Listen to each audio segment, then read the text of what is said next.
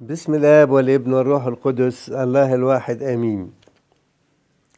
أحبائي، احنا اتكلمنا عن أيوب وفرعون وداود وامرأة أيوب وأصدقاء أيوب. ناقص حتة كده عايز أقولها لكل أولاد الله وبنات الله اللي يعني جربوا إيه اللي نتعلمه منهم. ربنا ادى درس لأيوب جميل إلى أبعد الحدود، وهو إيه؟ وهو بص كده لأيوب قال له بص يا أيوب، أنا جيت لك وإيه والشعاع بهائي بي عليك، وقدمت لك عطايا كتير، أنا ليا طلب. إيه يا رب؟ قال له هيجولك أصدقائك وأنت تقدم ذبائح عنهم عشان هم يحسوا ما ينتقدوكش تاني مرة، ما ينتقدوش حد، وأنت تحس إنك ليك دور.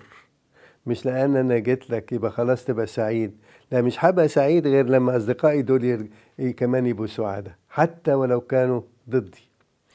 الحقيقة كون ربنا يطلب من أصدقاء أيوب إنهم يبطلوا النقد ويشهد لبر أيوب ويقول لهم أيوب أبر منكم، كمان علمهم حاجة مهمة، انهم يطلبوا من الاخرين خاصة المقدسين في ربنا ان يصلوا من اجلهم. وده يخلينا اذا كان ربنا طلب من ايوب انه هو يصلي لاصدقائه، يا ترى احنا بنصلي لاصدقائنا؟ ده سؤال.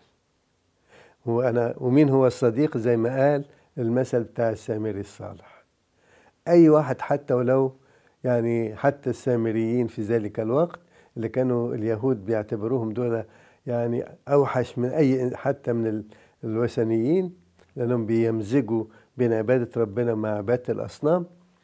فنقدر نقول النهاردة اللي قالوا القديس جيروم، قال يا ترى تفتكروا بولس ده اللي كان بيموت كل النهار من أجل يشوف العالم كله في حضن ربنا، فيش بلد يدخلها، ده يدخل البلد ليلة واحدة تبص تلاقي ناس قبلوا ربنا ويرسم لهم حد يخدمهم ويمشي. وفي رحلة 6 أيام كان أسس 6 كنايس. أنا النهاردة يقول لك أنا ما روحتش كتير كده، إيه كل اللي قعدته في البلد الفلانية 5 أشهر 6 أشهر. لو بولس دخل ده 6 أيام، يعني في 6 أيام أنشأ 6 كنايس. احنا أنشأنا كم كنيسة؟ احنا غلابة صدقوني. يا رب ادينا هذا الروح ان احنا نصلي زي ما صلى ايوب، مش بكبرياء ولكن بشوق واشتياق ان اللي هو اتمتع بيه يتمتع بيه ايضا هؤلاء الاصدقاء اللي ضايقوه. بص احبائي، في بقى اخر حتة عايز اقولها في اسباب او علة وجود التجارب او الوباء. لما اتكلم ربنا عن مجيئه مرتين، يتكلم ان الاشارة بتاعت اللي بتعد لمجيئه مع الزلازل، مع الحروب والزلازل والمجاعات، الأوبئة. طب ليه يا رب؟ قال في ناس ما يهمهاش الجوع، يقول لك اكل ان شاء الله عيش حاف، ومش هيهمها الزلازل، يقول لك يعني انا البلد دي فيها زلزال اروح لي بلد تانية والى اخره. لكن سمح بالوباء لأنه بيمسك في جسم الإنسان، يعني في جسده. فالإنسان علشان يستنى المسيح بيسمح له بالوباء، فيقف الواحد يقول فيا فايدة، ده ريحة النتانة من الوباء لا توصف. على فكرة ناس كتير يقول لك يعني أي حيوان يموت ممكن تستحمل ريحة الموت بتاعه، لكن أوحش ريحة الإنسان لما بيموت. فده ما اعرفش الرأي ده صحيح أو غلط، لكن بنلاحظه لما بتدخل مدافن ولو في ريحة صعبة قوي يقول لك في دفنة جديدة موجودة، حد ميت جديد. أحبائي، ربنا ادى من ضمن العلامات الأوبئة علشان يبقى في حاجة جوه جسمك، تقول هذا الجسم اللي مليان بالوباء اللي مش قادر يشتغل هيجي المسيح يقيمه لكي أشترك في إيه؟ يبقى حامل جسد بطبيعة جديدة، هو ذات الجسد ولكن إيه؟ شريك في جسد المسيح القائم من الأموات.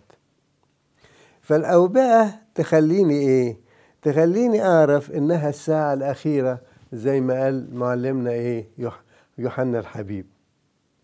وزي ما أكد السيد المسيح إن الإيه؟ إن ده إحنا في آخر الأزمنة. فالنهارده لما جاء الوباء ده كل واحد يقول لك يعني هي دي علامات مجيء المسيح. في كل مرة الحاجة العجيبة ان كل ما كانت تحصل حاجة من اول القرن الاول لدرجة حتى التلاميذ كانوا يتوقعون مجيء المسيح وهم ايه لسه موجودين. وبعدين كل قرن كده، وبعدين يجي القرن اللي مثلا يعدي 500 سنة يقول لك ده عدى 500 سنة 5 قرون يبقى ربنا جاي.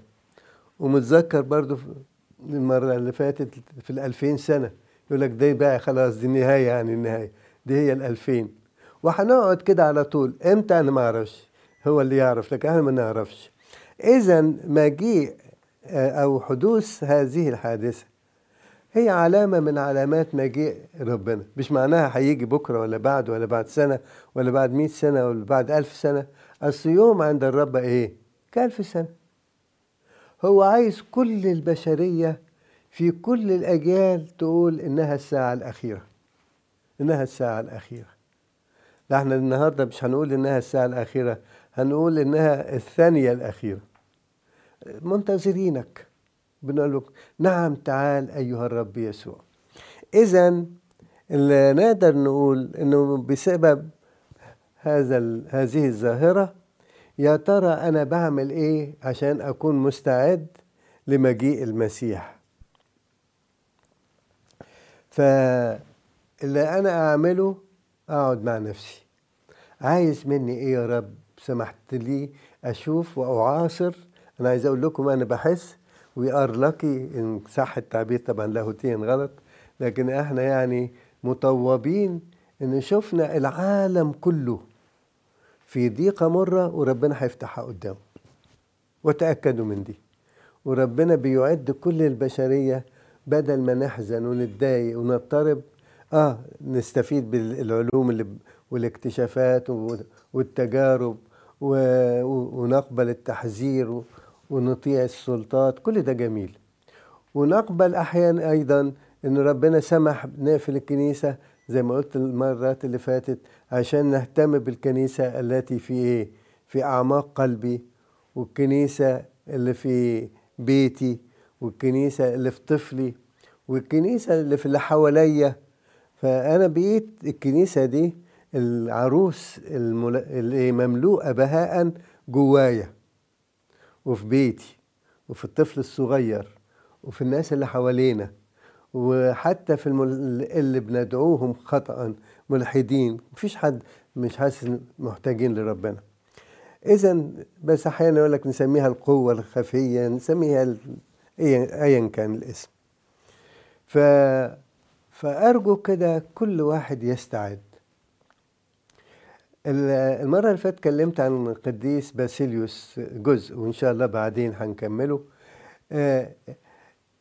إيه السبب إن خلى القديس باسيليوس يقعد يكتب لنا مقال جميل 9 مقالات أو قالهم، ربما اللي كتبهم أخوه القديس أو راجعهم أخوه القديس غريغوريوس النيسي، هم 9 و2 لوحدهم.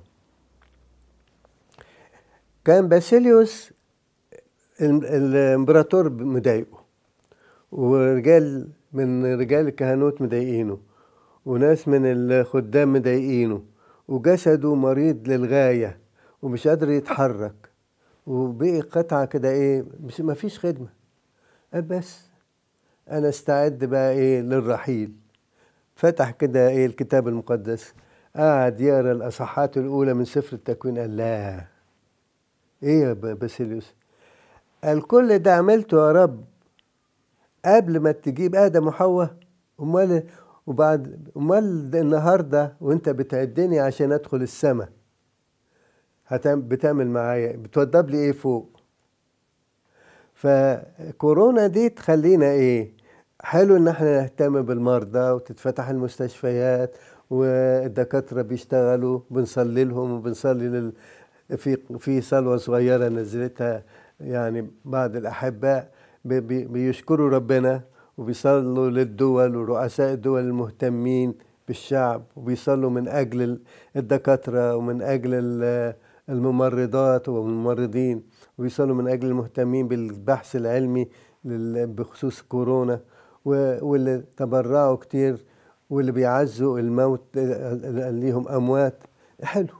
لكن في نقطة مهمة قوي ما ننساهاش. يا ترى أنا بغمض عينيا كده أقول له إمتى تيجي يا رب؟ أو يا إما إمتى أنا أروح لك، يا إما إمتى تيجي. أنا متهيألي باسيليوس الكبير كده وهو قاعد يكتب في مقالاته الجميلة أو كان بيوعظ بيها، كان كل اللي شغله إيه ربنا الحلو ده؟ بتوضب لي إيه يا رب فوق؟ هتعرفني على مين فوق؟ هشوف إيه فوق؟ مش هسأل لا كاهن ولا دارس في الكتاب المقدس ولا إنسان مهما كانت قامته الروحية يحكي لي عن فوق. لأن بولس الرسول لما شاف السماء الثالثة قالوا له أنت شفت إيه؟ قال لهم أقول لكم الحقيقة بس مش هتفهموني. قالوا له إيه؟ قال ما لم تره عين، ما لم تسمع به أذن، ما لم يخطر على قلب أو فكر إنسان، ما أعده الله للذين يحبونه. يا ترى احنا قاعدين منتظرين نشوف الحاجات دي المعدة ولا مشغولين بحاجات تانية؟ اقفل خالص فكرة العد خالص. خلينا بدل ما نعد في دول خلينا نعد نفسنا للمسيح.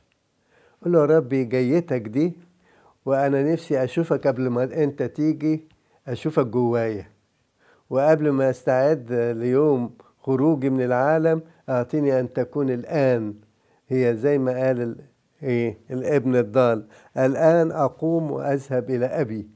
أنا عايز أقول لك يا ربي في وسط الضيق ده كله نفسنا أنا بكلمك باسم البشرية كلها، نقول لك الآن كلنا نقوم ونشوفك أنت يا ربي فاتح حضانك وبتوعد لنا ما لم تره عين وما لم تسمع به أذن وما لم يخطر على بشر، ونتعرف على الشاروبيم والسرافيم والملائكة ورؤساء الملائكة والقوات والسلاطين، كل الطغمات السمائية سواء المكتوبة في الكتاب المقدس أو اللي احنا لسه ما عرفناهاش.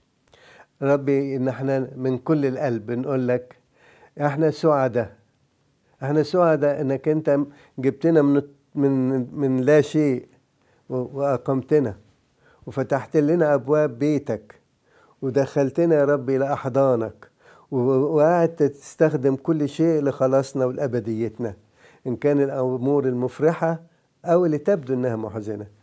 نقبل منك كل شيء لان ملناش اب حلو يهتم بينا زيك.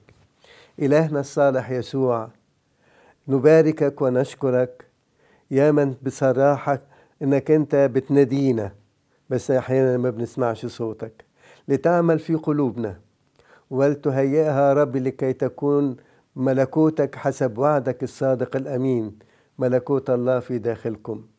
نفسنا نتقابل يا ربي مع ابراهيم واسحاق ويعقوب، ونتقابل يا ربي مع الشهداء والقديسين ومع الخدام الحلوين، ونتقابل مع أطفال بيت لحم، ونتقابل مع الذين نعرفهم الآن والذين لا نعرفهم، ونتقابل مع كل الطغمات السمائية، ونشوف أم النور الطاهرة مريم، ونشوف يا ربي الخطاة اللي تابوا ورجعوا إليك. احنا يا ربي انت شوقتنا ان احنا نستعد لمجيئك، ليك القوة ليك المجد من أجل بركة كل مصاف قديسيك والطغمات السمائية، من أجل دمك المبذول على الصليب، من أجل قيامتك المجيدة، من أجل صعودك إلى السماء، من أجل مجيئك للمرة الأخيرة الثانية. اقبلنا إليك واسمح لنا أن نناديك كما علمتنا: يا أبانا الذي في السماوات، يتقدس اسمك، ليأتي ملكوتك، لتكن مشيئتك كما في السماء كذلك على الأرض. خبزنا الذي للغد أعطينا اليوم، واغفر لنا ذنوبنا كما نغفر نحن أيضا المذنبين إلينا، لا تدخلنا في تجربة لكن نجينا من الشرير بالمسيح يسوع ربنا، لأن لك الملك والقوة والمجد من الآن وإلى الأبد آمين.